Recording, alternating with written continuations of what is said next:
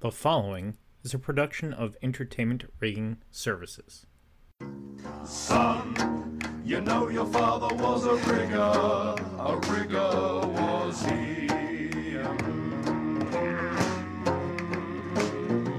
Son, the shoes you have to fill are big as can be.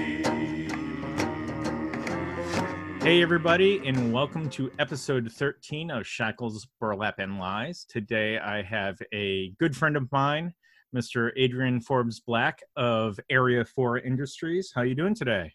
I'm good. I like the way you've made me episode 13. Should I take offense to that, or is that, I don't know. But, You can choose how you take that. It's either good luck or bad luck. We'll find out in, an hour to 90 minutes. As usual, first question, who are you?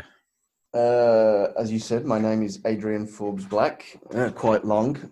Back in the day, I was just known as boring old Adrian Black, and then I got married, and there's a big, long story behind that, but it, sounds kind of good, especially in America. So, how old am I? I think I'm 44, but I think we all stop counting at a certain point. I am Vice President of Sales and Marketing for Area 4 Industries America, and also Tomcat and James Thomas Engineering. And I'll probably get more into what all that really means in a minute, I'm guessing. But that's what I do. I live in just outside Los Angeles in Southern California. As you can tell from my accent, that is not originally where I am from. But I was originally brought up in Birmingham, England, United Kingdom. And for any of you that don't know Birmingham, probably the closest equivalent, I guess, would probably be Detroit. Birmingham was Motor City. If you've ever owned or driven in a Jaguar or a Land Rover, or back in the day an MG or an Austin, whatever, that was Birmingham. We really were the Detroit.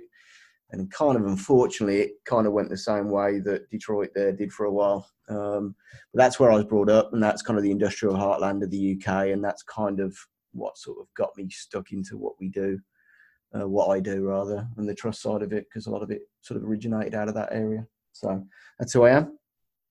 So that kind of leads well into the question I usually ask is, how did you get into the entertainment business? Now, obviously, at this point, listeners have realized you're not necessarily a rigger, but you have been heavily involved in an industry that riggers cannot live without, which is, well, now truss, but you've had a long career in the entertainment business. Talk about how you first got into the entertainment business and the first positions or the first companies you worked with.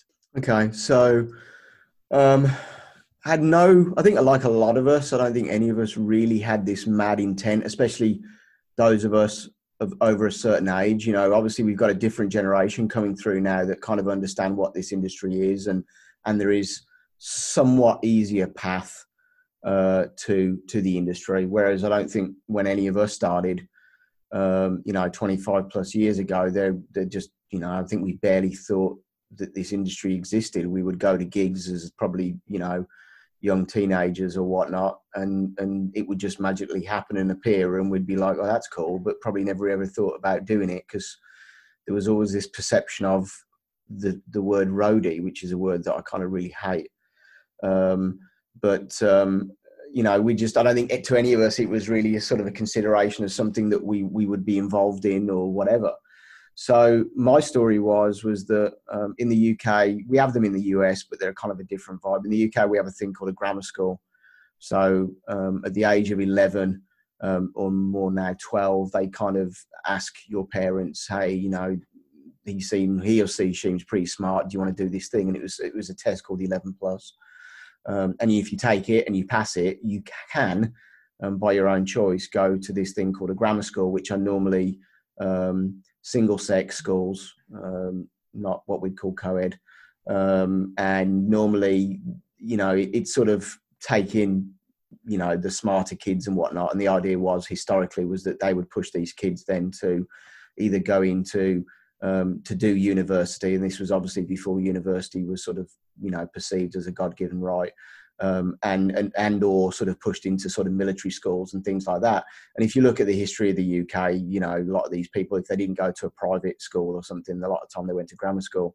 So I somehow managed to get into grammar school, and generally just kind of hated it. You know, the single sex thing, I was very sort of social from that point of view. I really didn't dislike. I disliked it. It was very authoritarian, very strict. I remember once, you know, getting acing this test in something, and then, you know, getting screamed at because my handwriting wasn't very good.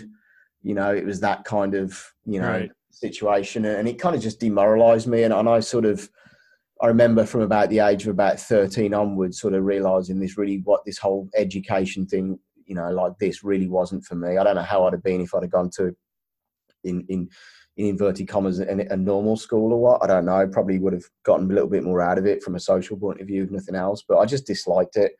And as far as I was concerned, I was just counting down the days until I could really leave school. And you know, the idea was to try and get as reasonable grades as possible and then go get a job. I sort of had inclinations of joining the military at some points. My grandfather was in the RAF during World War II and had done some cool things and stuff like that. So there was some inkling of trying to do something like that. But again, I think the authoritarian side of it, you know, at school kind of knocked that out of me pretty quickly. So back then, you could actually leave school in the UK at 16. Which, you know, I've now got a 16-year-old son. So looking at him and thinking about what I was like at that age and whatnot, it's quite an interesting experience. But I left school at 16, realised that to do kind of what I really wanted to do, I probably needed to get some other qualifications. You do have to specialise in the UK relatively early. It's not like a general high school diploma. You do have to have some specialisation. So I decided to go to college to go and get what they call a BTEC, which is like a 2-year kind of adder that could lead you then into going to get a degree or something like that. But as far as I was concerned, I didn't want to get a degree. I just wanted to get this 2-year class under my belt and then move on. So went to the local community college, started that, did that for a while, was doing electronic engineering, and came across this thing called Boolean algebra, which just absolutely confused the living crap out of me. And I remember having this like moment where I'm like, I can't do this. This is just, you know, I need to go and get a job. So I sort of went home, and I was still just about living at home. I think I moved out very quick. As soon as I started earning money, I think I moved out. And that, you know, it wasn't like I didn't get on my parents or something. Again, I just wanted to do my own thing. So, left college, went to mom and dad and said, hey, I'm leaving college. And they said, yeah, okay, we better get a job. So I said, okay, I'll get a job. They go, you got a month, find a job, we'll get your ass back to college. So I said, okay. So I just started, you know, in the UK, we have these cool things called job centres, which is kind of like a combined sort of welfare office and place where back in the day, you would go to find a job. Obviously nowadays it's all more internet based, but you know, that was back in the day when you walked in and there were the little boards on the wall, and, you know, there were cards with, you know, job details and job descriptions and company names. So I remember going to interview, and then one of the first, I think it may have even been the first one I did. And it was a company called LSD. And I thought, this sounds cool. I can do this. And it was as an office junior at this company called LSD, that for those of you that don't know or of a certain age, it was Light and Sound Design. And they were just looking for a kid, just looking for somebody to do filing and make coffee and tea and, you know, do all those crappy jobs that, you know, nobody else wanted to do. So I remember going in and I interviewed, and I got the job. So, you know, a couple of days later I started, and that was early 93. So I think I'd maybe just turned 17 by then. I think I was like a couple of months into 17. So, you know, I sort of generally got thrown in. And back in the day, again, you know, for those of you that aren't old enough to remember, LSD, you know, they were it. It was them and really sort of Very Light Production Services, VLPS. They were the sort of big guys. And, you know, I remember sort of interacting with all these people that, you know, now I know, you know, who they were and what they were doing and everything. It was very cool. And I got exposed to a bunch of different things. I was mainly helping out on the trust sales side of it. Yeah, it's kind of my first introduction to trust. But I was also responsible for freighting round. At the time, LSD developed the first sort of really very light moving head, which was called the Icon. Which again, anybody that was back in the day would know what a sort of big leap that was as far as, doing something that was not a very light. So I was responsible for shipping all these Icon systems around the world to, rental houses and to their sister company in the US. So I got sort of exposed to the freight side of it and a bit of the moving light side of it. And then we bought this company that made film and TV lighting because we managed to get a contract for the Olympic Games. So I got sort of exposed to that. I remember sort of packing these massive, back in the day, HMI fixtures that were bigger than I were kind of thing and whatever. So it was kind of, it was a really interesting sort of start point, I guess, because I literally did get exposed to all of these different kind of similar background to you, I think, Ethan, that, you got sort of exposed to the lighting side of it as well. And right. Some of the other sort of principles. And sort of got to feel your way around it and kind of feel for what, you liked and what, you didn't like. So that was kind of the starting point, and that was back in Birmingham. And like I say, the sort of the planets aligned for me really. And I just sort of got in the right place at the right time, I guess. So that was 93. And generally I just, and this is what I say to my son right now is, he's got his first job. I'm like, get your head down, say please and thank you.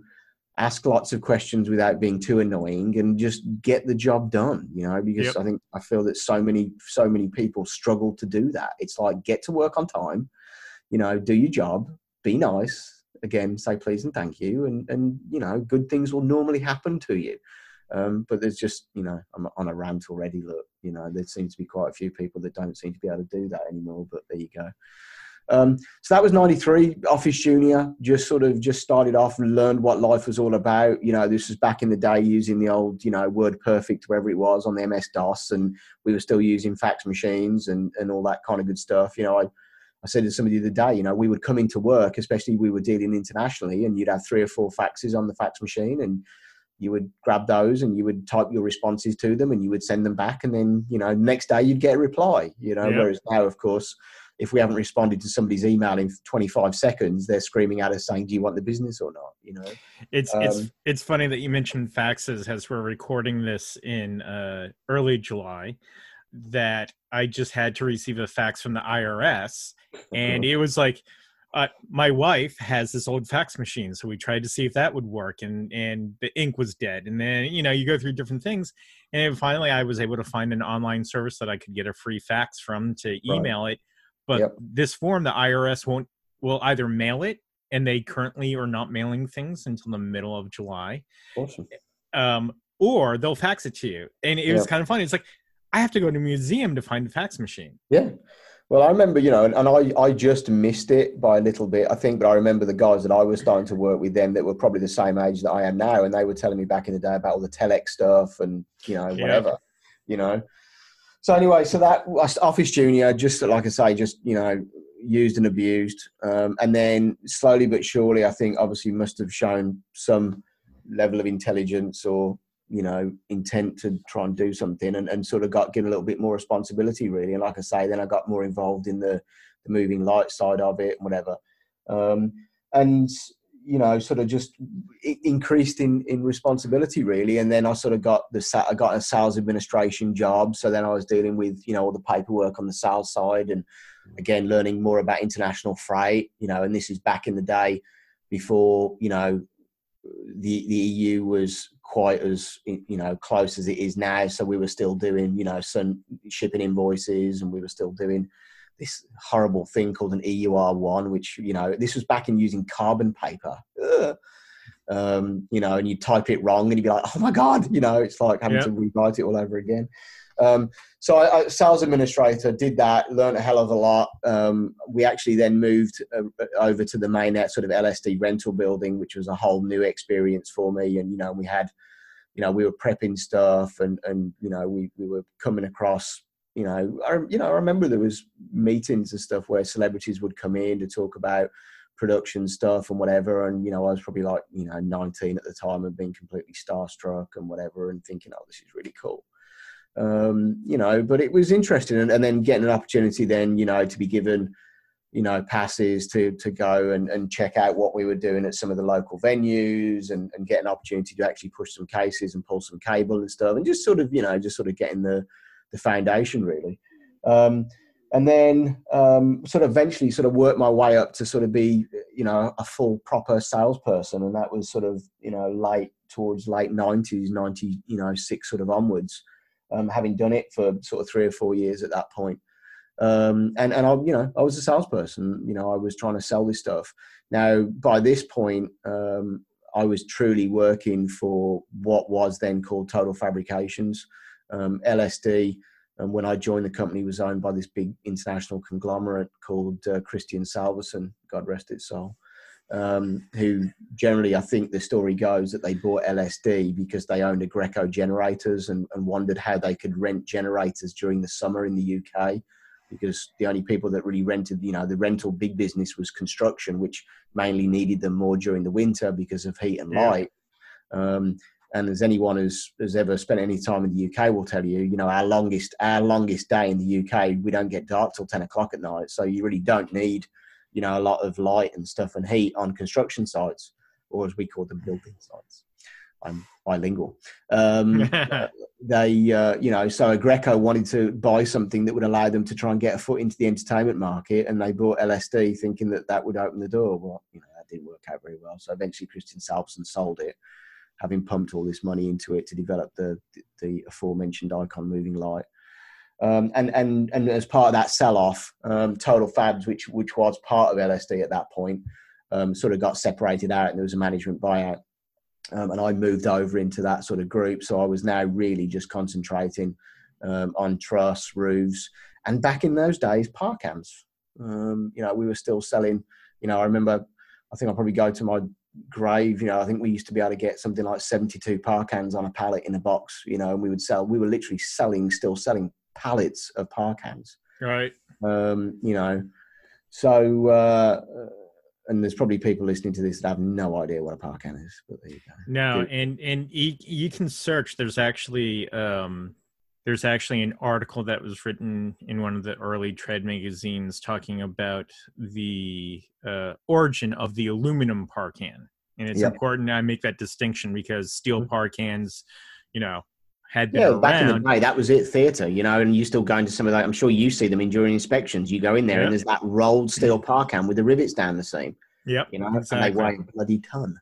Yep. And so as the industry started needing more lights, 72 pars on a pallet, well, it's all about weight. So James Thomas Engineering, who most people know for truss, actually developed the first aluminum par can, and we've gone in the weeds. Here we go. Yeah. They didn't develop the first aluminum one. I will correct you. They actually developed the first aluminium one. Sorry. Oh, yeah. It's that bilingual. Exactly. Boom, boom. But the reason why they were able to do it wasn't the front end of the par can. I mean, that's not that hard to figure out. But it was that the rear cap, or the rear end of it.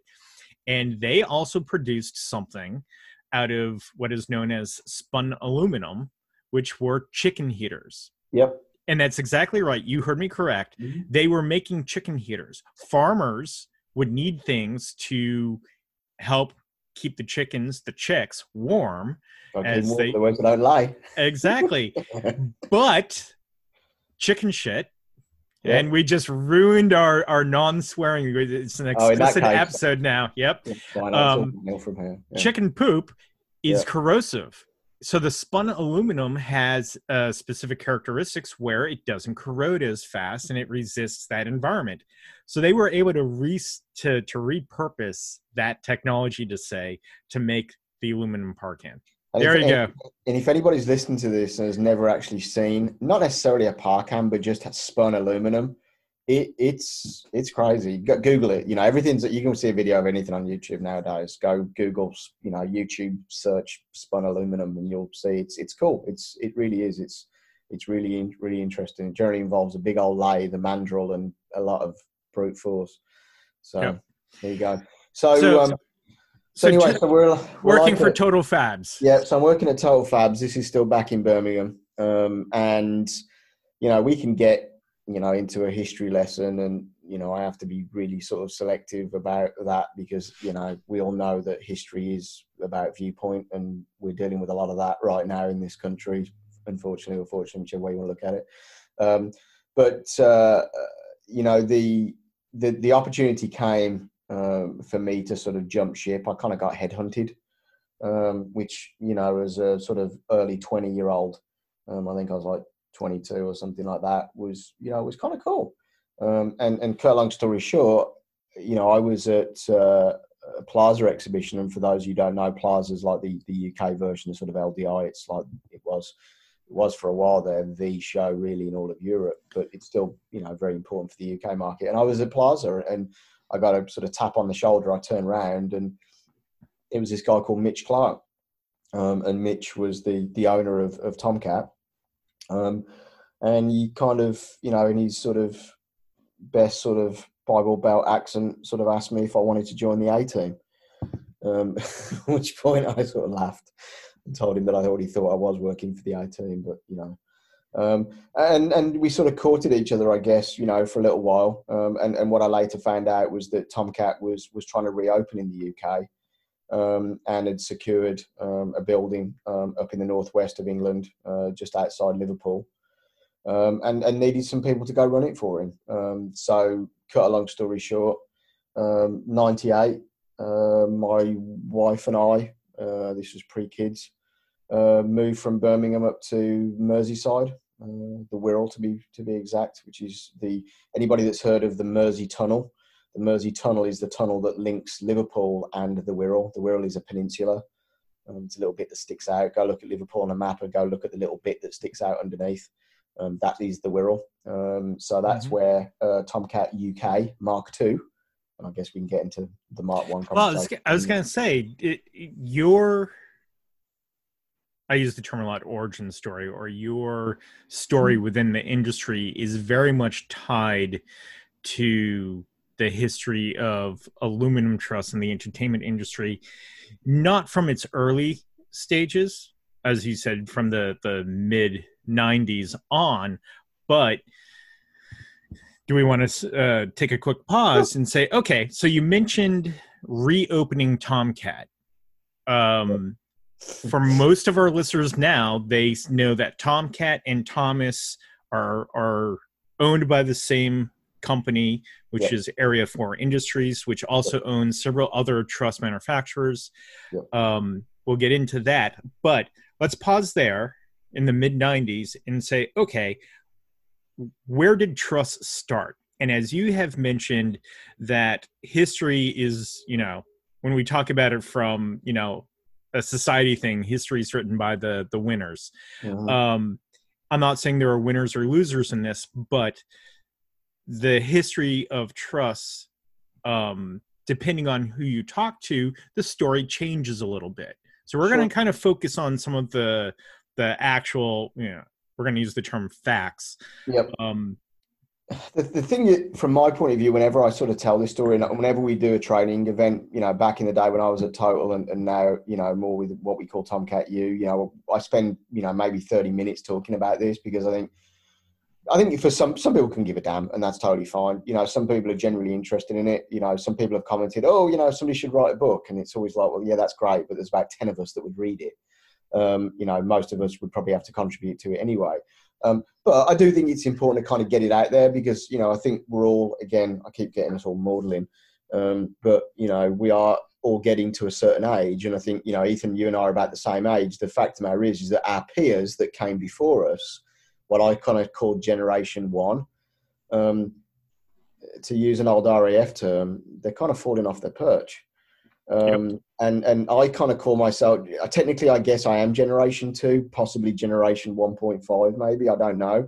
But it is going to be a shame that some of this history does kind of get lost, because again, does it matter? Is it going to change anything? No, it doesn't. But, I'm sure that in maybe 100 years' time, if our industry still exists in some form, then, somebody will probably say, I wonder where that came from, But it's an entertaining story. Your personality, when I've heard from you numerous times, heard you tell it, and it's always entertaining. It's fun to listen to. So if nothing else, I think people in our industry, we work in the entertainment public domain now. I haven't got a controlled environment, so I have to be nice. Yeah, so, yeah. Welcome to podcasting. Yeah, exactly. So, from my point of view, obviously, I have a definite spin on it because I know some of these people better than others. I'm really proud to say that I've probably met just about everybody that has had a major part in all of this at some point. Some of them are no longer with us. Some of them are no longer in the industry. Some of them probably never want to be involved in the industry again. And I've had a part, like I say, I've been around some of these people, which has been, pretty amazing to sort of learn from them and witness some of this history. But again, I also want to stress the fact that I've obviously come from a definite point in this horrible, incestuous family tree. And obviously my focus and my personal sort of insight is on one branch of that. Right. Although I can sort of hint at the others, I don't necessarily know, the toings and froings. I've got a better idea now, having been part of Area 4, because now I've met some of that side of that family, if you like. But obviously I don't, know the exact ins and outs of it. Yep. And it is incest. And I think, trusts, we are a very specialized industry within a very specialized industry. And don't get me wrong, the sound guys are the same, the video guys are the same, the lighting guys are the same. I think the difference with the truss side of it or the rigging side of it is that it's probably one of the smaller groups, within, it's probably the smallest bubble within the bubble kind of thing. And therefore I think it's a lot easier for us to have those relationships because there's just, not many of us around. When we've done trainings before, we've talked about specifically with truss, until it is a materials change, until we move away from aluminum as the dominant material for truss, the engineering doesn't change that much. A stick of truss from one manufacturer to another fundamentally is the same. It's not the most amazing thing. It's not like a moving light where you're going to come out with some piece of new truss that just changes. Now, I'm not saying it can't happen. No, and we've had those kind of moments. I was at Tomcat UK, I think, when Total in the US came out with what was called the New Wave Truss, which was the carbon fiber truss. And I remember staring at that at an LDI exhibition being like, okay, game over. And now having lived on the other side of that, having been responsible for that side during my time at Total, I now also understand the reasons why, that didn't take off. Right. And like you say, is there something out there that could do this a hell of a lot better than how we do it right now? Hell yeah. But it's kind of like, that whole joke about, was it crazy, stable, hot? No, intelligent, stable, hot. You can have two, but you can't have three, when you're picking, it's kind of the same thing with truss, it's like you can have sort of, good quality, strong and cheap, but you can't, you can only have two of those, Exactly. So like I say, my side of it really, as far as I'm concerned, we know that the US and the UK has kind of, has led the world and had led the world for a long time from an entertainment technology point of view. Yep. Right. And again, that's not putting down the guys in Europe, the guys in Asia, South America, whatever. But ultimately, we know that the vast majority of those big tours back in the day from the late 70s, or even earlier than that onwards, were mainly driven by US, by Anglo-American production. It's supply and demand. Yeah. There was a market and... Look at the history of the music industry. It originated as we know it originated in the UK and then it crossed over into the US, and that's why it's still dominated. If I go 30 miles down the road and I go to Hollywood, there's still a lot of British accents in Hollywood because of that. And obviously, for the longest time, the US and the Brits have probably been the two, closest allies. In a number of things, not just commerce. So. As far as, and again, I want to stress to everybody listening that, I'm sure that you're going to have elements to this timeline that you can interject with, and you're going to be sitting here screaming right now at whatever device you're listening to us on, going, "That's not right," or "No, that wasn't true," or "Hang on a minute, this was the first." And I get that, and I would say feel free to email Ethan with all of those comments. But I'm only seeing it from my point of view, and the data that I've got is either because I was there, because I've met and sat with somebody and taken down notes, which may or may not be wrong, because again, it was that viewpoint of that particular person, and there very often is two sides to this story, or what I've already found sort of in the public domain to kind of fill the gaps in my own knowledge, whether that be LinkedIn profiles, whether that be comments in other publications, or things like that. So as far as we know, the sort of, obviously we know that people were using trust. The first real trust, as we sort of say, obviously, is a theatre baton. That is a truss. It's a Vierendeel truss. That is the first attempt to try and make something carry a load over a distance. That's, in our world. But the first trusses that we would really sort of recognize in our world would be during the 1970s. And there's a gentleman who, if you don't know his name, you probably should. And I would recommend everybody go and Google his name. It's a gentleman called Richard Hartmann. Richard really sort of was one of the sort of founding sort of fathers of the modern entertainment technology industry, especially the touring industry. I got to work with Richard through Tomcat back, personally worked with him on the Millennium Dome project, which was a sort of ill-fated project that was done, obviously 1999 onwards. And some of you guys may remember that political hot potato that was kicking around at the time. It was, the UK's attempt to try and recognise the new millennium and whatever. But there was a huge project for us, and I got to work with Richard on that. And Richard, very, very, a really cool guy, has some really, really interesting stories. But Richard, through his company at the time, Richard Hartmann Associates, really sort of created what we really class as the first recognisable stage truss, and then that eventually became what some of us may now know as TTR, Theatre Technical Research, and that was both in the US and the UK. And anyone that's sort of gone through an old rental company and sort of had to go through their inventory and whatnot may well have stumbled across the TTR truss. Like I say, which was the first sort of one that we'd really kind of recognise as a truss, that wasn't, an antenna truss or something crazy like that.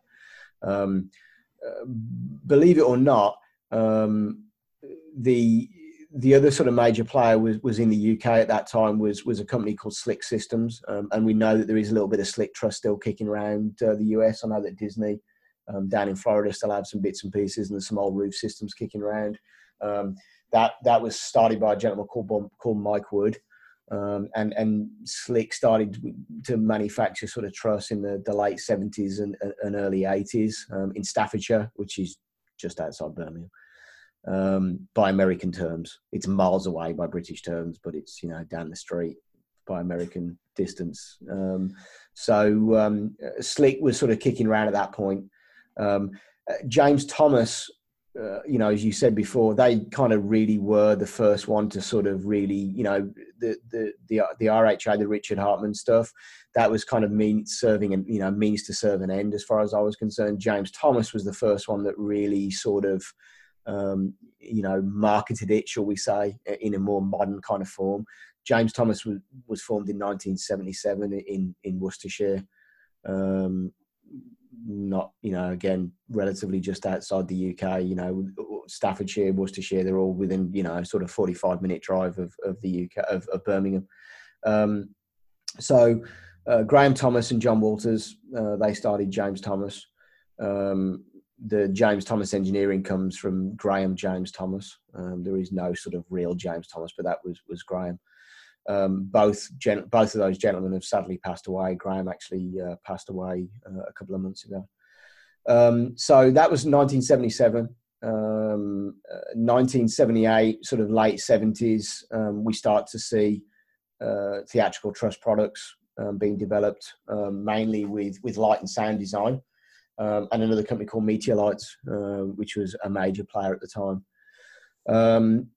Some of the stuff starts to happen. A gentleman called Adrian Brooks, who's still involved in the industry. He started a company called Astroloy, in northern UK, in Yorkshire. They start making that early 80s. 83 was a big one. 83, James Thomas Engineering builds the first pre-rig truss. And again, sadly, there's probably people, Ethan, listening to this that probably don't even know what we really mean by pre-rig truss. It is the precursor to what we now see as either Tyler GT truss or any variation of swing wing truss, where you don't have to hang the truss and then hang your lighting or audio or video on it. It is pre-rigged. So the original, to my knowledge, the original design was you would have a 10-foot bar, and they weren't round. They were at least the Pete's bars were the extruded aluminum kind of rectangular with little flanges on them. And that bar would sit in your truss, and you would fly your truss, and then you would lower the bars down to the bottom of the truss so that the bars hung out the bottom of the truss. Not all the time. Some people would just leave them up. Yeah. But that exponentially speeded up things because it saved truck space because now your fixtures are in the truss already, and it saved time because you're not hanging on them and you're not cabling individual fixtures. So that's everything. I remember some of my first jobs in industry was wiring up bars of 6. And everybody says, okay, well, the pre-rig truss was 93 inches, the bars were 90 inches, and it had 6 par cans on it. And why 6? Well, 19-pin socket pecs, 6 circuits of 3 conductors equals 18. That'll do. We'll use that. Now, all of a sudden, you can run one cable to one lamp bar, and you can control 6 circuits individually as opposed to having to run, an individual cable to it.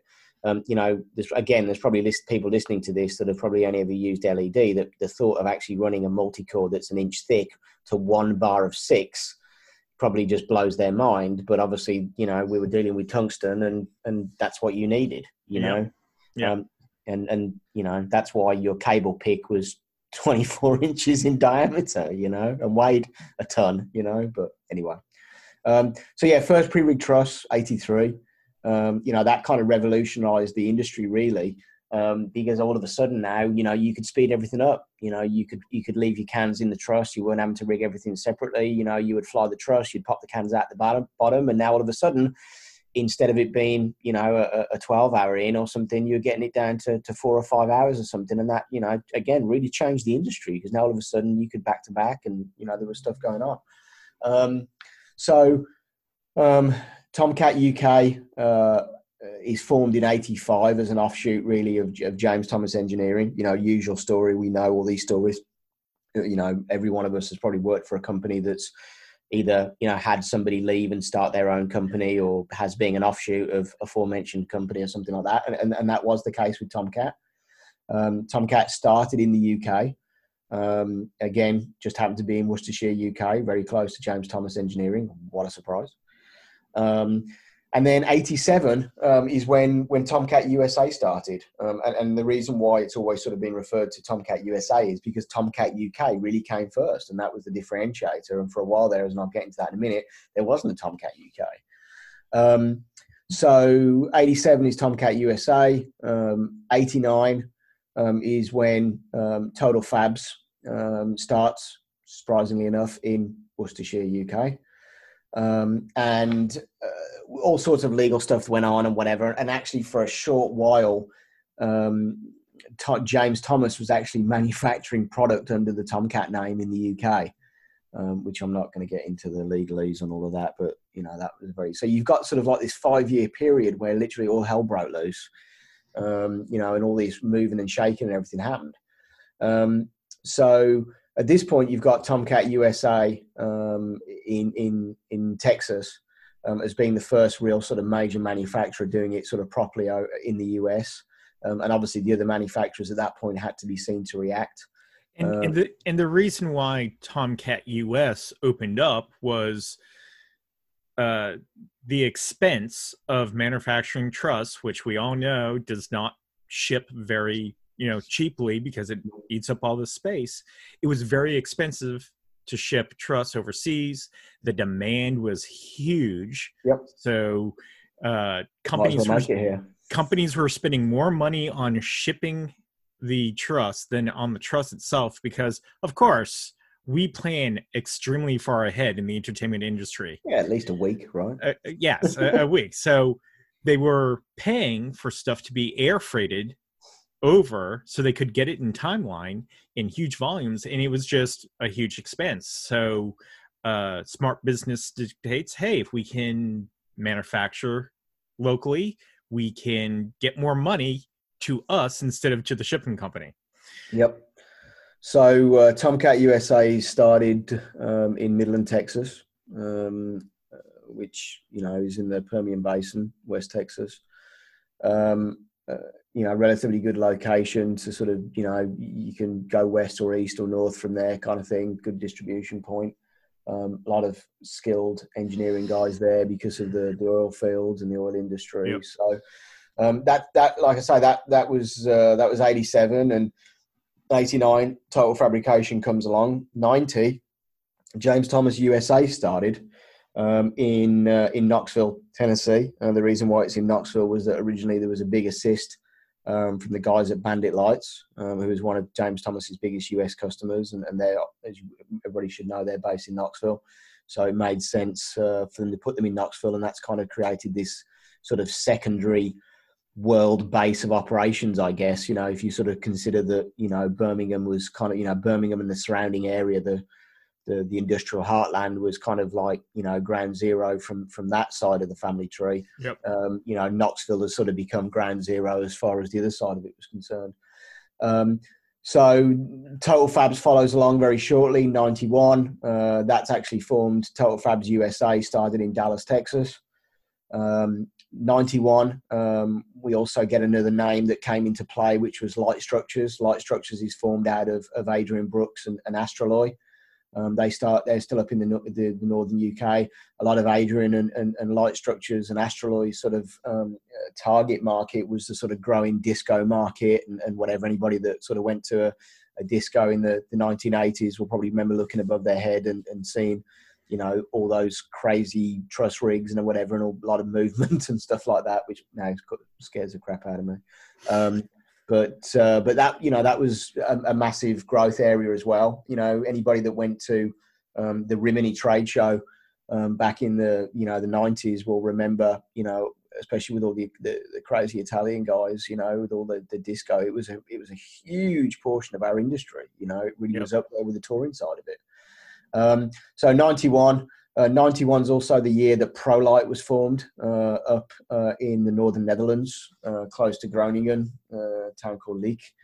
That was ProLite, and again, that's kind of that other side of the family tree now that is starting to sort of be created.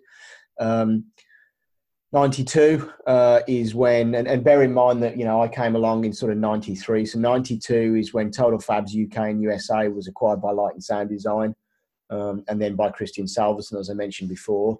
Total Fabs USA is moved from Dallas to this place called Newbury Park, California, or Thousand Oaks, California, which just happens to be where I'm talking to you from now, which was where Light and Sound already had a US operation. You know, those of you that don't know your Southern California sort of, you know, geography, we're about, you know, 30, 35 minutes to Hollywood, 45 minutes to an hour to downtown and the airport from here. So obviously it probably made sense for LSD. You know, you're in the burbs a little bit, but you're not, you know, dealing with LA sales tax and LA traffic and that kind of stuff. We're kind of nicely out. And obviously it's easier to, you know, probably attract employees, you know, with the suburban area and all that kind of stuff. So that's where LSD were, and Total Fabs moved everything. They were told by the new owners, hey, you know, we don't need 2 buildings in America. You can pack this one up in Dallas and you can go find yourself a corner in that building in California. So Total Fabs then became, you know, a California entity. 93, the next sort of name in that the European family tree, which is Eurotruss. Eurotruss is formed, you know, very, very close to ProLite. Go figure. Now we've got our second base of, you know, ground zero, right. you know, the European guys are concerned. 94, Melos is formed in the Czech Republic, and we'll get more into those guys in a minute. 95 is when that buyout happened that I told you about before with Total Fabs UK and Total Fabs USA. And you know, I was around for all of that on the Total Fabs side. 96 is when Tomcat UK starts to come back around again. Tomcat UK had been closed with all sorts of stuff that went on, and 96 to 98 is when it all started to come back around again, and eventually Mitch Clark ends up getting ownership of the Tomcat UK name and starts that new operation up in Merseyside that I was talking about, and that's kind of when I jumped ship to go from Total Fabs as it was to Tomcat. And then sort of moving forward, the timeline as far as the industry was concerned was 98. There was management buyout. Like I say, there was the management buyout. That's when Total Fabs became a separate entity, both in the US and the UK. 99, Tomcat opened an operation in Mexico.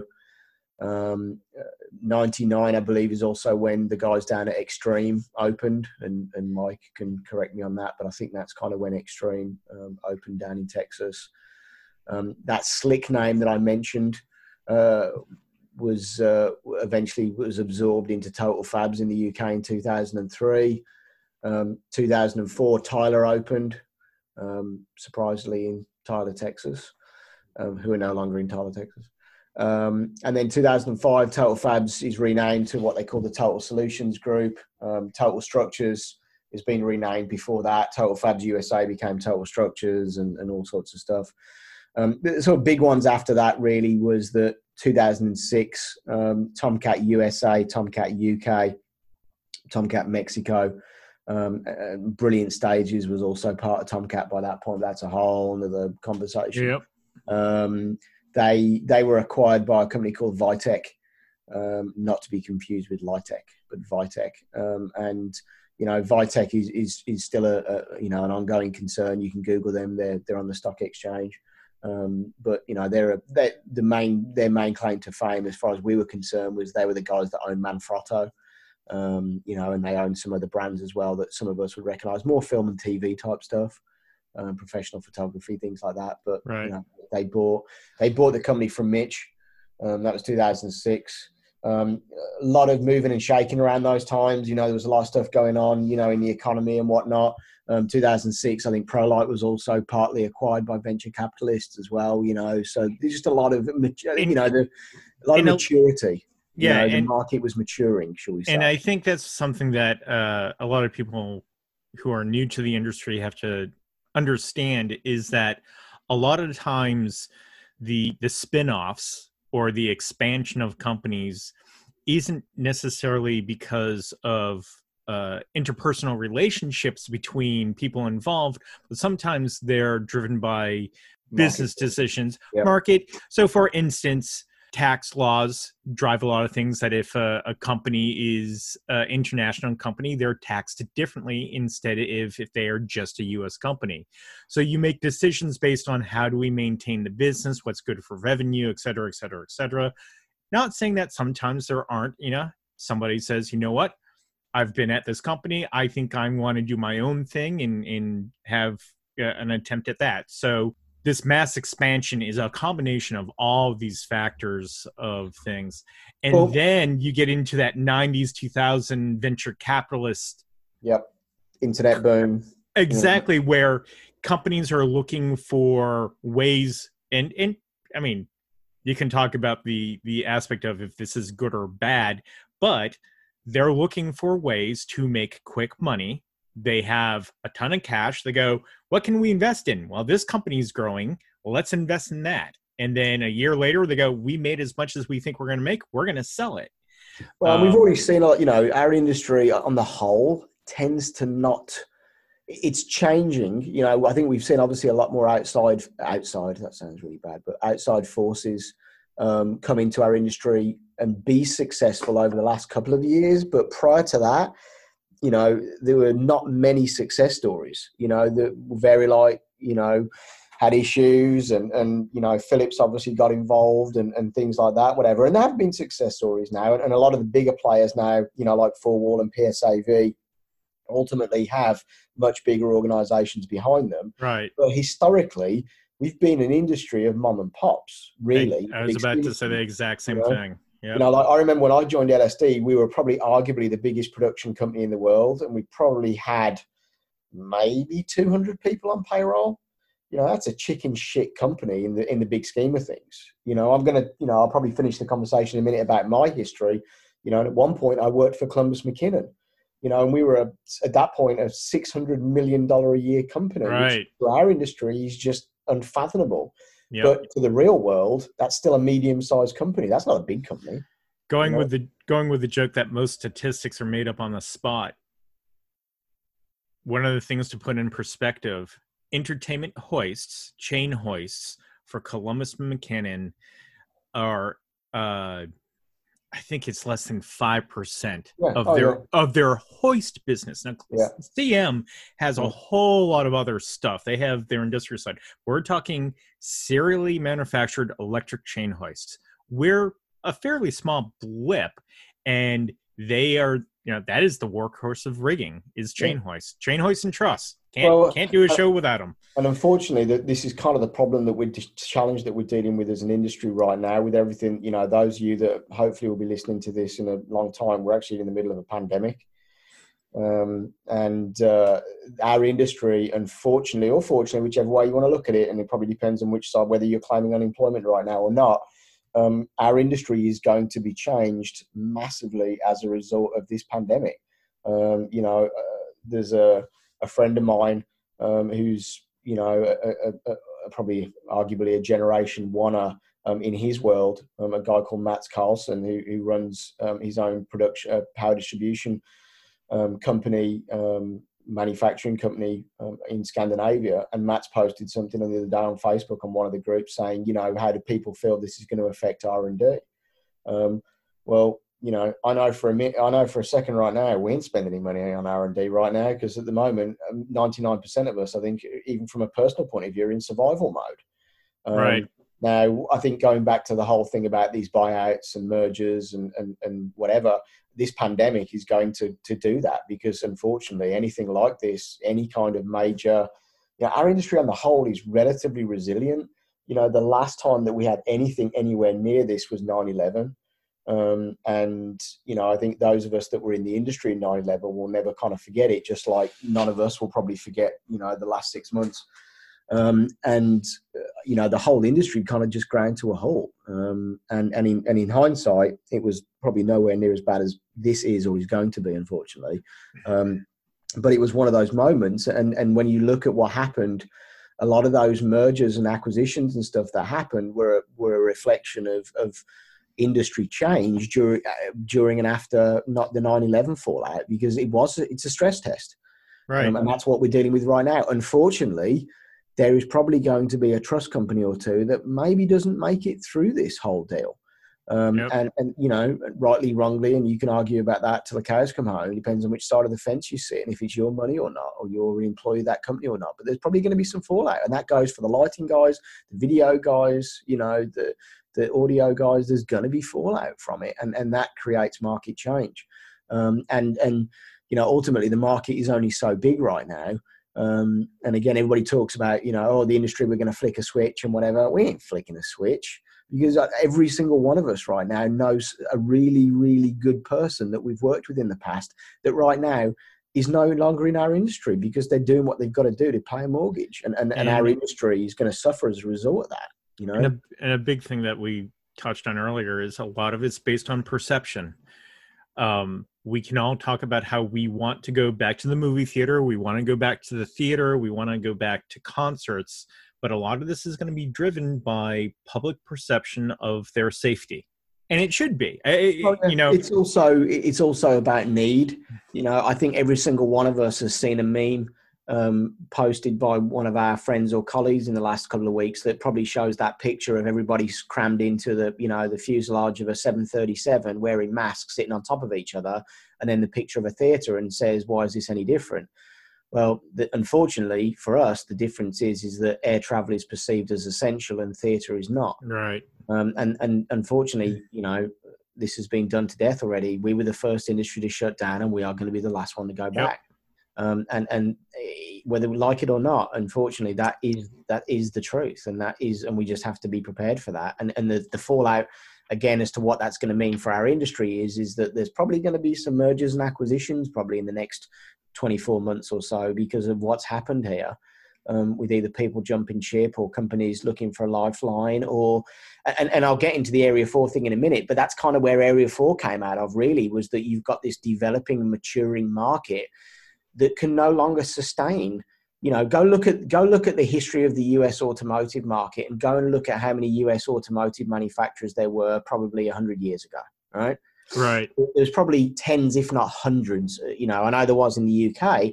And guess what? Over time, all of those companies got either disappeared or got absorbed. And we've even seen that in the US in the last 10 years. You look at all the brands that GM carried, you look at all the brands that Ford carried, and at some point, somebody somewhere, whether it's a marketing guy or a financial guy, turns around and says, "This doesn't work anymore, guys." Yeah. And we've seen it in other areas of the industry. High End was acquired by ETC. Mm-hmm. And it's not always, sometimes it's, hey, it's the right time. If you are the owner of a company and you've spent 30 years building it and you're looking to retire, what do you do with the company? Well, and that's also the other thing that we're dealing with right now. We're talking about an industry that in effect started late 70s, early 80s. We're in 2020. Therefore, we are at that point now where if you started a company in 1980 and you were 20, you're now 60. So you're kind of like, what? It's time to cash out, guys. And that's change. And what do you do? So but the downside to this is that our industry as a whole we are not American Airlines. We're not Delta Airlines that can go stand at the door of the White House and kick it down and go, "Oi, we need some help." And there's other conversations. There's a whole nother conversation about all of that, and which hopefully will no longer be relevant when somebody's listening to this in 2 years' time.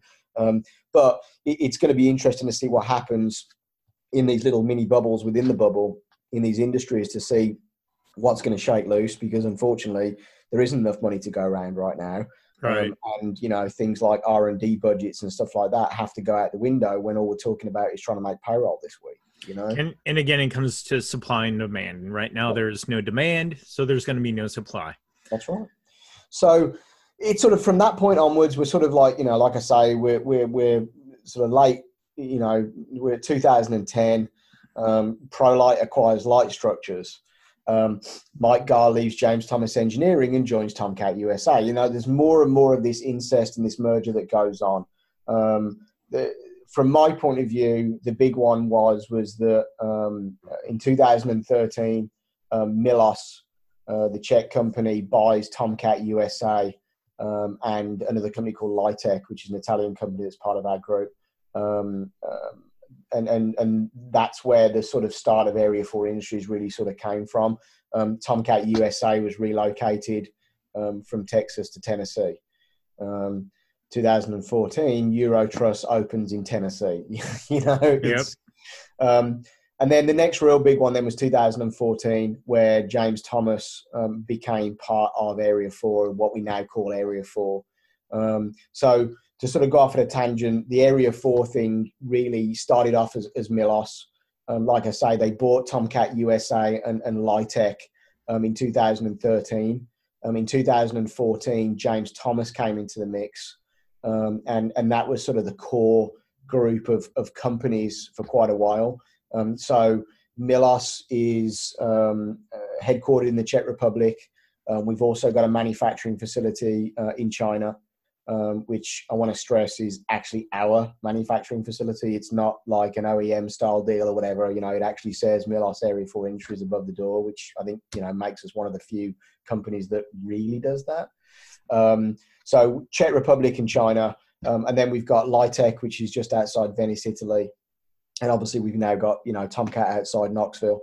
And then James Thomas was sort of pulled into the same. We merged James Thomas. They were already in Knoxville. We merged them in with Tomcat to create this sort of, super company, if you like, in Knoxville, which is, eventually has sort of become James Thomas / Tomcat, which again, who would have thought that even 10 or 15 years ago?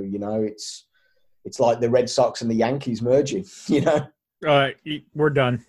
Yeah, I'm sorry. But, for that to a Bostonian, it's like... Man. But that's what it was, you know, and you know that, you remember that. Alps Yeah. was a James Thomas house, right? Back in Yeah, the day. yeah. Alps was a James Thomas, and it's kind of like CM. There are other hoist manufacturers out there. Yep. I'm not saying anything about the quality of the product, but companies had a certain percentage of market share. James Thomas and Tomcat in the US for a long time had a majority of the market share. That's not saying that there wasn't a lot of Applied Electronics truss out there. They made product. We had Triangle Truss. I mean, most people have Triangle Truss. It's Applied Electronics. Yep. But it's where, you know, a company bought a bunch of inventory from a manufacturer because they had been with them for a long time. They grew, they got acquired. It just, all those factors go into it. But then you have this, you know, the owners of James Thomas are at that age. They're looking to get out. What do we do with the company? Milos has the resources and says that's a good business move, and they acquire the company. And you know, and you see the same thing. You know, the Czech Republic is really an interesting place. You know, anybody that's never been there, you know, it's really, really worth a visit. You know, obviously from an American viewpoint, you know, we always think of Czech as sort of being ex-Soviet Union, which it was. You know, it really was kind of one of the engineering. You look at, you know, anybody that's a firearms guy will know CZ. CZ was manufacturing, you know, firearms for Russia. Yep. You know, and that's the thing. It was, and there's also a lot of really cool engineering that goes down there. A lot of aerospace business. And well, stuff we like joke about German engineering being so precise and really good. Well, it's really the Eastern European engineering. I mean, and from the States, we tend to forget the geographic size of Europe versus United States. Yep. Hey, if I'm in California, then I'm on, let's say I'm in Portugal, and Florida is the Czech Republic. Maybe not even that. Florida's probably Louisiana. Czech Republic is probably Louisiana. You know, right? So from a distance point of view, there's a, you know, there's a lot of nationalities, a lot of religions, a lot of cultures, all crammed into. Right. We think we're a melting pot. Yeesh, you know. Yeah. So you have this solid industry that's growing because they are a young country, to say, and a young business structure, and became part of the European Union, you know, without taking the euro. And we can argue about that to the cows come home as well. But that gave them, you know, the closest thing that I say when I describe Area 4 Industries to somebody, I'm a car guy, you know, I like cars. And the closest that Area 4 comes, I always explain it, is it's kind of like the Volkswagen Group. You know, you've got this Volkswagen Group, which ultimately is this sort of holding company. But underneath it, you've got all these individual brands. And those brands are either cultural, geography, emotional, whatever. So, you know, you've got Porsche, you know, you've got Lamborghini, you know, you've got those brands that are this high-end thing, whatever, you know, that are very, you know, there's a Porsche owner that is only ever going to buy a Porsche because he's a Porsche kind of guy, right? Well, you know, maybe that could be Tomcat, you know. And then as you filter down, you've got VW, you've got Audi, you've got Skoda, you've got Seat. Well, we've never seen a Seat in America. It doesn't make any sense. We'll just sell it as a Volkswagen because Volkswagen has the name. But we also know that 90% of that Volkswagen and 90% of that Seat are probably the same vehicle.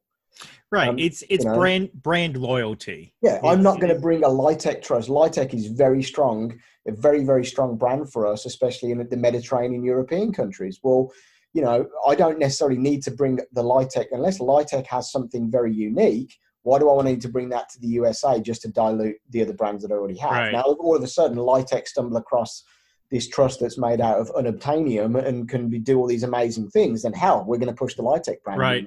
Because it makes sense. Or maybe we rebrand it as a Tomcat or a James Thomas product because that's where the perception will be better received. You know. Yep. The thing for us is, again, it goes back to this mergers and acquisition thing. What we realized as a group of business people was that you can't have all of these individual brands all doing separate R&D, all doing separate IT, all doing separate human resources, whatever. They're just, unfortunately, if this industry is going to develop and grow, they just can't survive. And the only way that we can move forward is to potentially do, you know, some amalgamations, if you like, some mergers and things like that. Now, that doesn't mean that you end up with one. You create a vacuum, it has to be filled. We know that, you know. All that we're trying to do is take like-minded companies, create this sort of core DNA from a spine point of view, whereby we can share resources. And then the trick is to allow a certain amount of autonomy at the local level, where that real brand DNA still has to remain in order to make people feel comfortable and ultimately understand what that market needs. You know, the conical truss market, you know, you go, what we're used to seeing as a piece of 12-inch nut and bolt connection, it's the workhorse of our industry. You know, there are millions of sticks of it in this country. You know, go to any four-wall, you know, warehouse, go to any PSAV warehouse, whatever, you are going to see miles and miles of 12-inch nut and bolt. Yep. Well, you know, that stuff in Europe has been replaced mainly by 12-inch conical, whether it be ProLite, whether it be Milos, whether it be Eurotruss, whatever your poison is, right? Now, the fact of the matter is that part of the reason why that's been successful over there, one is because that was the style of product that was originated in that area. So therefore it's perceived a little bit better than we would probably do here, because we were all brought up on 12-inch nut and bolt. Yep. That's what we understand. They were brought up mainly on 290 millimeter conical. Well, you know, so there's that perception, but it's also a different market. You know, we will put stuff on a truck in Florida and drive it to California, and then drive it to New York, and then drive it back to Florida again. You don't really do that as much in Europe. You tend to recreate the production in Europe more locally. You'll move around the pieces that you can't find locally, yep, the set pieces or the gags or whatever it may be. But that core basic, you know, piece of front of house truss or whatever it's going to be, you just rent that whichever city you're going to be in or whichever country you're going to be in. Therefore, the need for that piece of truss to be absolutely bomb-proof, as I would call it, is not quite as important. Now what's more important is the fact that it's lightweight, and the fact that it's cheaper, because we don't need it to do the same things. And again, it's a different animal. Yep. So I'm dealing with that on a daily basis, because I'm responsible for all of these brands within the Area 4 thing. And obviously the core of our business in the United States is still Tomcat and James Thomas. But we also see applications where if a little church phones me up and says, hey, I've got $1,000 budget, we need to put, 20 feet of truss over, our stage. For $1,000, I can give them a lot more product on the Milos or the ProLite side than I can do on the Tomcat, the James Thomas side. And again, if this is a piece of truss that's going to get flown and it's just going to gather dust for the next 10 years, right, there comes a point where we have to be selective about it. And it's, again, you can walk into the Porsche dealer and they'll probably gladly sell you a Porsche that'll sit in your garage and you'll drive 1,000 miles a year because you're a rich old dude. But if you want a car that, you're going to drive to work 50 miles each way or whatever, Porsche's probably not the way to go, because it's going to cost you a fortune to service it. Buy yourself the VW in that case. It's the standard thing of, it's a tool. You use the correct tool for the application. That doesn't mean, yes, I can drive a nail with an 8-pound sledgehammer. It doesn't mean, it's the smartest choice. Yep. Where a small little framing hammer will work. We sell a lot of that conical truss now into, applications like virtual reality, into, sort of the Ninja Gym stuff and whatever that we're seeing everywhere, that kind of stuff. And again, it pains me on one side because I'm a nut and bolt kind of guy, but I also understand that if we don't adapt and we don't, mold, the chances are that somebody will come along and do it for us. And therefore, what we're doing as a company is trying to sort of get our sales team to be more blended, so that, again, and don't get me wrong, it works both ways. We'll very often get an inquiry on the Area 4 side, and it's very obvious from day one, you know what, we don't have a product for that. This needs to go to Tomcat, because Tomcat may be able to do a custom solution for it. We can do it engineered for what they need or whatever. And ultimately at that point, it's just a question of trying to work out, making sure that they've got a realistic budget and timeline, and that, they're ready for that sticker shock or whatever's going to come with it. And sometimes they don't, sometimes they do. But again, to us as a company, it just allows us to have all those different sort of, weapons, if you like, in the closet that we can pull out depending on what we need, rather than just being, no, it's going to be a piece of 12-inch nut and bolt, whether you like it or not, Right. So I want to take us back to, your own involvement in the industry, which is you had mentioned that you did a stint with CM in Europe as a salesperson there. So I got the tap on the shoulder from Mitch Clark. I go work for Tomcat UK. I do that for 5 years, and by the time that 2003 comes along, we went through the Millennium Dome. We did the Millennium Dome project, which was absolutely huge. We built that as Tomcat, in all of our facilities around the world. We built product in the UK. We built product in Texas. We built product in Mexico. We even built product down at Brilliant Stages because we owned those guys at that point. We were building it anywhere we could because there was just so much stuff going on. And everyone remembers, that was around. That was just a really busy period of time, full stop, because there was a lot of crap happening around the millennium, and there was like money going right. around. Well, then of course 9/11 happens, and it kind of similar to what's happening now is that we've had so many years of consecutive growth, and then all of a sudden it gets pulled out from underneath you. So 2003 comes, and I was selling CMs. I'd known CM for, my side on the motors was that back in the day, in total in the UK, I was selling Valinde. I spent a couple of days, working the production line in Vernouillet, France, which is a facility that's no longer there, where we used to make, what was the original lighter chain. Anybody remembers those? Normally they were still painted yellow because they were industrial units that just happened to work upside down. And then they actually realized that there was an industry, and we got what was called the first stage makers. And then when I moved over to Tomcat, I kind of get exposed to the CM side of it and got to know those guys really well, because we were arguably CM's biggest entertainment customer globally at that point, between the US and the UK.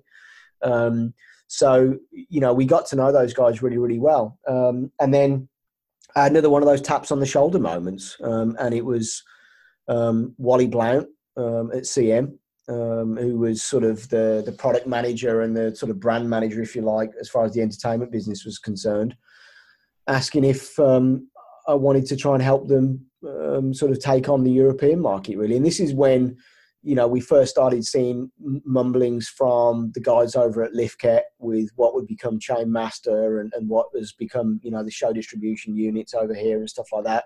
Liftket was starting to get involved in it. We had actually, Tomcat had kind of created their own enemy, really. We actually sold the first Liftkets into the UK for the Millennium Dome. We had an opportunity. There was an absolute metric shitload of motors that were needed for that, and we just couldn't make it work with the budget with CM. So we ended up putting Liftkets in there and kind of created a monster, really. But anyway, so I got to know the CM guys. Wally Blank tapped me on the shoulder and said, "Hey, we need to do this properly in Europe now. Everything was being managed from the States. We need some support." So back in 2003, I went to work for those guys, left Tomcat. As you imagine, that wasn't a particularly sort of pleasant experience because for any of us, because like I say, Tomcat was probably CM's biggest entertainment customer, and they kind of took their general manager. So that went down really well. So 2003, I joined CM. I was European sales manager, but I wasn't just responsible for the entertainment products. I also had responsibility for some of the CM industrial products, which again was quite interesting, and it sort of really sort of exposed me to my sort of first wave of sort of business politics, I would say. CM, owns a number of other brands, one of which being the Yale company. And back in the day, most of us outside of our industry, outside the lifting industry, knows Yale for probably two reasons. One is Yale locks, and the second one is Yale forklifts and sort of, material handling equipment. Originally, at some point, they were all the same company, but over the years, again, they'd all been split off. So we had Yale, lifting, which was part of CM, which has nothing to do with the Yale locks or Yale forklifts or whatever. So we had all these European companies, and my job was to try and play nicely with these guys and try and reintroduce a bunch of the CM products, the industrial products, into this industrial world. So, it was a bit of a culture shock for me. One, because I'd gone from, a company where I was literally, talking to the owner of the company every single day of my working life, to a company that employed a couple of thousand people. Like I said before, at that point was probably, $500 million a year, manufacturing and warehousing facilities all over the world, And it was a culture shock. I was used to being able to look at a product and going, hey, we should change this, and we'll go, oh, okay, that's cool, let's change the design. We changed the drawing, and now we've changed the design. That would take me 2 years at CM, because that's what it takes. So that was a big culture shock for me. The industrial side was a big eye opener. And I think it made me a better salesperson. I think it made me a better business person, because I was literally doing a call in the morning, in jeans and a polo shirt for the entertainment guys, and getting my hands dirty and climbing through a roof or doing what I need to do. And then I would have to go to the car, grab my suit bag, go to the restroom, wash up, clean up, put some aftershave on and whatever, and pull a suit on. And now I have to go and walk into some big multinational and convince them they need to spend $25 million a year with me to buy a chain hoist that they're going to put in their catalogue. So I think that made me a better person. I did that for 3 years.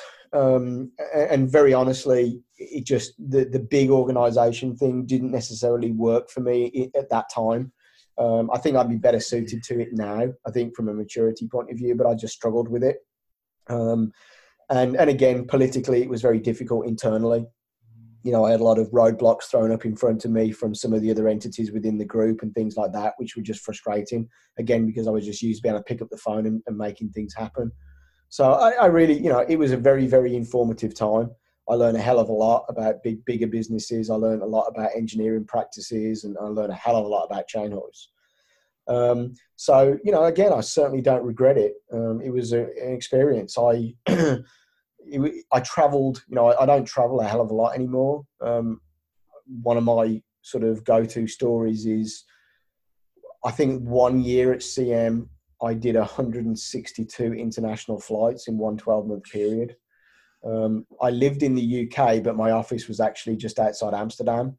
So even when I wasn't traveling, I would still do a commute of sorts. And obviously I wouldn't necessarily do it in the same day, but it would very often be, it was like being on tour. It was, Monday morning, wake up, or even Sunday night, go to the airport.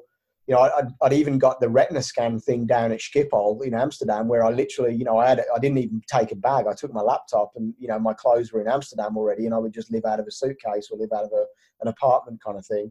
Right. But I would know that as long as I got out of bed at 5:04 and I was stepping in and my coffee was on at 5:08 and I was in the car at 5:14, I would be hitting the airport parking lot at this time, and my foot would go in the door, and the stewardess would greet me because she knows me, and she would make sure she knew what I wanted to drink and whatever. And it was that. And, like I say, for a while there, it was very cool. I got a lot of air miles and stuff.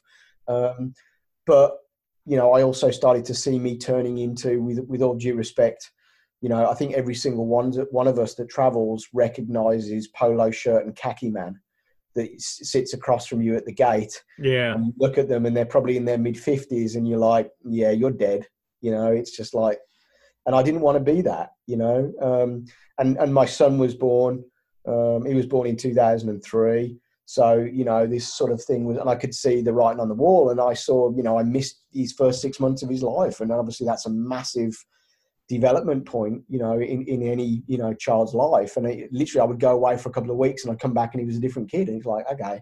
So we'd had an opportunity at that point for a long time, potentially, to come to the US. I don't have a degree, as I mentioned before. That makes immigration at that time, and probably even more difficult now with everything that's going on, very, very difficult. Unfortunately, rightly or wrongly, this country puts more weight behind a piece of paper than it does experience. And I think a lot of countries do that now. So from an immigration point of view, everybody thinks, oh, I'll just move to America and I'll just move to Europe. I'm not going to get into the immigration, conversation. That's a big old hot potato right now. But anybody that thinks that people can just come here and take our jobs, trust me, if you want to do it properly, and I appreciate that's a whole nother conversation, it's not that difficult. So, cut a long story short, I actually got an offer to move to California about a year or so before I left CM. But it actually took about a year or so for us to get our ducks in a row from an immigration point of view. We got our visa, I think it was like January the 6th or something. And that involves going down to the US Embassy and, leaving all your electronics in the hotel room and, sitting down and going through everything. We got our visa January the 6th. We emigrated from the UK on February the 13th. And that meant putting our entire life in a 40-foot can, selling all of our cars, selling our house, selling any electronics that wouldn't work in the US, all that kind of stuff. Yep. And then, like I say, just packing it in a can and getting an aeroplane and coming to the US. And I think that was a big thing for me. That sort of exposed me to a lot of stress and things like that, that have helped me in later life, that everything is a little bit relative, So we got an opportunity, and that was to be a part of Total again. It had come full circle. So I moved to sunny Southern California. That was 2006, 14 years ago. And like I say, we moved here in February of that year, and I took over a job as vice president. And generally the idea that Total was that the two owners of the company were, at a point where one of them wanted to move back to the UK. They were both Brits. One of them wanted to move back to the UK in the short term. The other one wanted to be able to retire in the medium term.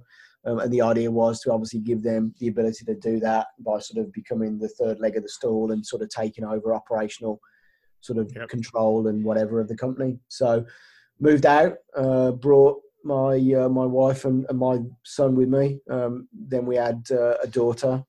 So we've got our own little American. But we've been out here, like I say, 14 years.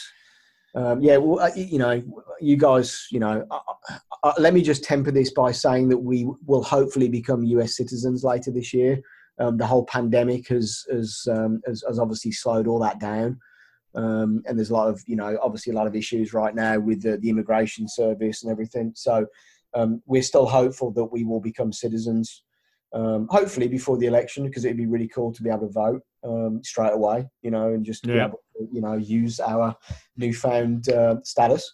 But, we one way or the other, hopefully we'll become American citizens this year.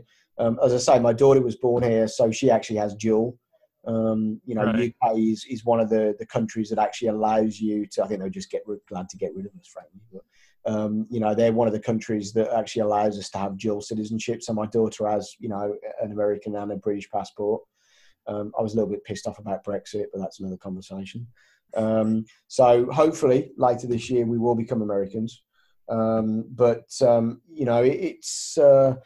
I've learned a hell of a lot about American culture. I really have. I think the perception of the US, from outside, especially, even from Brits that were relatively close. And we would spend a lot of time here on vacation. And my wife's mum and dad had a house in Florida for a while, and we would spend a lot of time there, especially when I was at CM, because we'd very often, I would travel. I'd go away for a month, and my wife would go to Florida for a month and sort of spend a month there. Then I would fly and meet her there, kind of thing, and try and take the weeks off. So we spent quite a bit of time.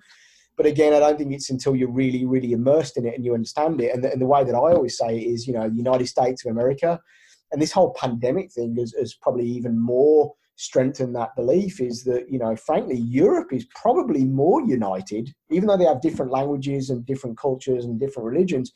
Europe is probably more united than the States is from a political point of view. And again, the pandemic has been a stress test with all of that, with all of, it's getting fragmented, not just even on a state level, on a county level or a city level or whatever, which has made it hard, So been here 14 years. The latest and greatest was 2018. From a personal point of view, late 2017, I was approached by the owner of Area 4. And generally asked if I would be interested in sort of helping him with this combination of the James Thomas and the Tomcat thing, and most importantly, trying to see if we could open an operation on the West Coast to try and serve the West Coast. When Tomcat was in Midland, like I said before, it was a great distribution point because it was kind of in the middle. It was close to nowhere, but it was relatively central. It was 3 days to anywhere in the country. Right. Knoxville's great now for the southeast, and the northeast is not too bad, but as soon as you get anywhere over the Rockies, you're kind of screwed. So the idea was that he asked me, knowing that I lived here, to sort of see if we could open an operation here. So cut long story short, we've got a warehouse and a sales office now in Thousand Oaks, which just happens to be about 6 doors down from the old Light and Sound Design building that 20 odd years ago I was sending Icon moving lights to. And I got to choose where the building was in California. So I guess, when I saw 950 Lawrence Drive, and recognized the street and was like, you know, I probably did get a bit sentimental and I probably leant towards this building more than I probably should have done. It's but yeah, it's that expansion and now contraction. Yeah, you know, it's kind of cool. You know, it really is cool. But you know, and the latest thing for us is that, you know, ProLite became part of the group at the end of last year, and again, you know, there's no mystique with this. They went bankrupt. You know, it's tough. You know, it really is hard. Unfortunately, truss has become a commodity. It's up there with gaffer tape and road cases. You know, we get that, and we're not proud about it. We wish it wasn't the case. I get really, really frustrated when I get nickel and dimed by somebody for $5 on a piece of truss, knowing that they're going to hang a $20,000 moving light on it.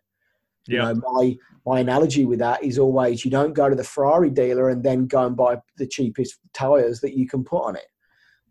You know, but I get it. You know, we're no different. We're just not sexy, and that's our biggest threat from our bubble within the bubble is that it's attracting new people to the industry. I think we have a problem in attracting people to the industry, full stop, and I think the pandemic's only going to make that more difficult. But secondly, it's not very interesting for weirdos like you and I. It is. But to the average kid that's leaving, you know, college or Full Sail or whatever, you know what I mean? It's like, you know, what's sexier, video screens and audio engineering, or even lighting design, or hanging a piece of truss? Truss, yeah. You know, and that's the problem, you know. And we know that we'll get, you know, we are the reprobates, we are the circus, you know. We do get all those people, and I think we're all proud of that. But it does concern me. That where is that next generation going to come from, you know? Yeah. So I think we're getting close to, 90 minutes here. I certainly think you're going to be one of the first 2-part guests. At some point we'll do another episode and we'll get into some more details about certain things. But as you said, now at Area 4, VP of Sales and Marketing with the different brands, I think what I'm going to do is I'm going to ask you the question that everybody's probably waiting for, and we'll finish with that. Then what I'll tell people is that Aiden and I will look our schedules, and we will come up with another time to record soon, and we'll talk about more nuts and bolts things about truss and the truss industry. Cool. Because the history of truss in our industry is a interesting story and deserves. It's to you and I anyway. Maybe everybody else has turned off. And again, with pandemic, it may be interesting to everybody, and now they all know. Yeah. So the question I've asked that has stumped a few, but I have high hopes for you. What is your best or worst rigger joke? And I'll broaden it out. If there's truss jokes, you can tell those too. But this is probably very politically incorrect. It's not racist or anything like that, you know, but it's, you know, kind of a little bit sexist, I guess. So my wife's a rigger. I asked her the other night if she'd tie me up in the bedroom. She said, "I'm afraid not." I gotta do really bad. Yeah, really no, bad. That's good. It's afraid not. Yeah, that wasn't too bad. It's not nearly as bad as the one I told for Eric and Ed dealing with. So I've got to ask you a question, and maybe this question's already been asked, so I apologise if it has, and you can just edit this out if not. What's the deal with the music? Where's that come from? So I'm more than happy to ask. That song I found through the internet, like everything else these days. Yeah. I actually Googled rigger song or rigger music. That's a good start. And it is one that I found, and it's a catchy little tune that I thought was fun. And I do get quite a few texts from friends in the industry who are like, "I hate you because that song is stuck in my head all week." Yeah. And then it comes to Tuesday, the next episode drops, and there it is again. Yep. And my answer to all those people is try editing with it, because I'm sure. Yeah. No, I think it was really cool. It just amazed me that you found something with somewhat the right context, you know. That's the tough part. And do we know if it's entertainment or if it's nautical or what? Or don't it we know? Is actually oil platform. Yeah, okay. So the rest of the song is having to deal with working on the oil platforms. Cool.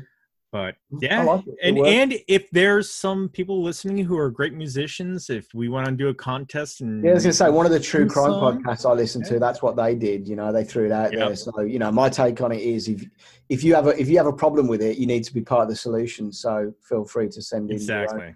So, awesome. Well, Adrian, thank you very much for spending some time so far talking about you and the truss industry and the history. We will certainly do another one. Cool. But I appreciate you spending time with me doing this. And for our listeners, thanks for listening again. And until next time, keep the pin in the shackle. Son, you know your father was a rigger was he. Son, the shoes you have to fill are bigger, as big as can be.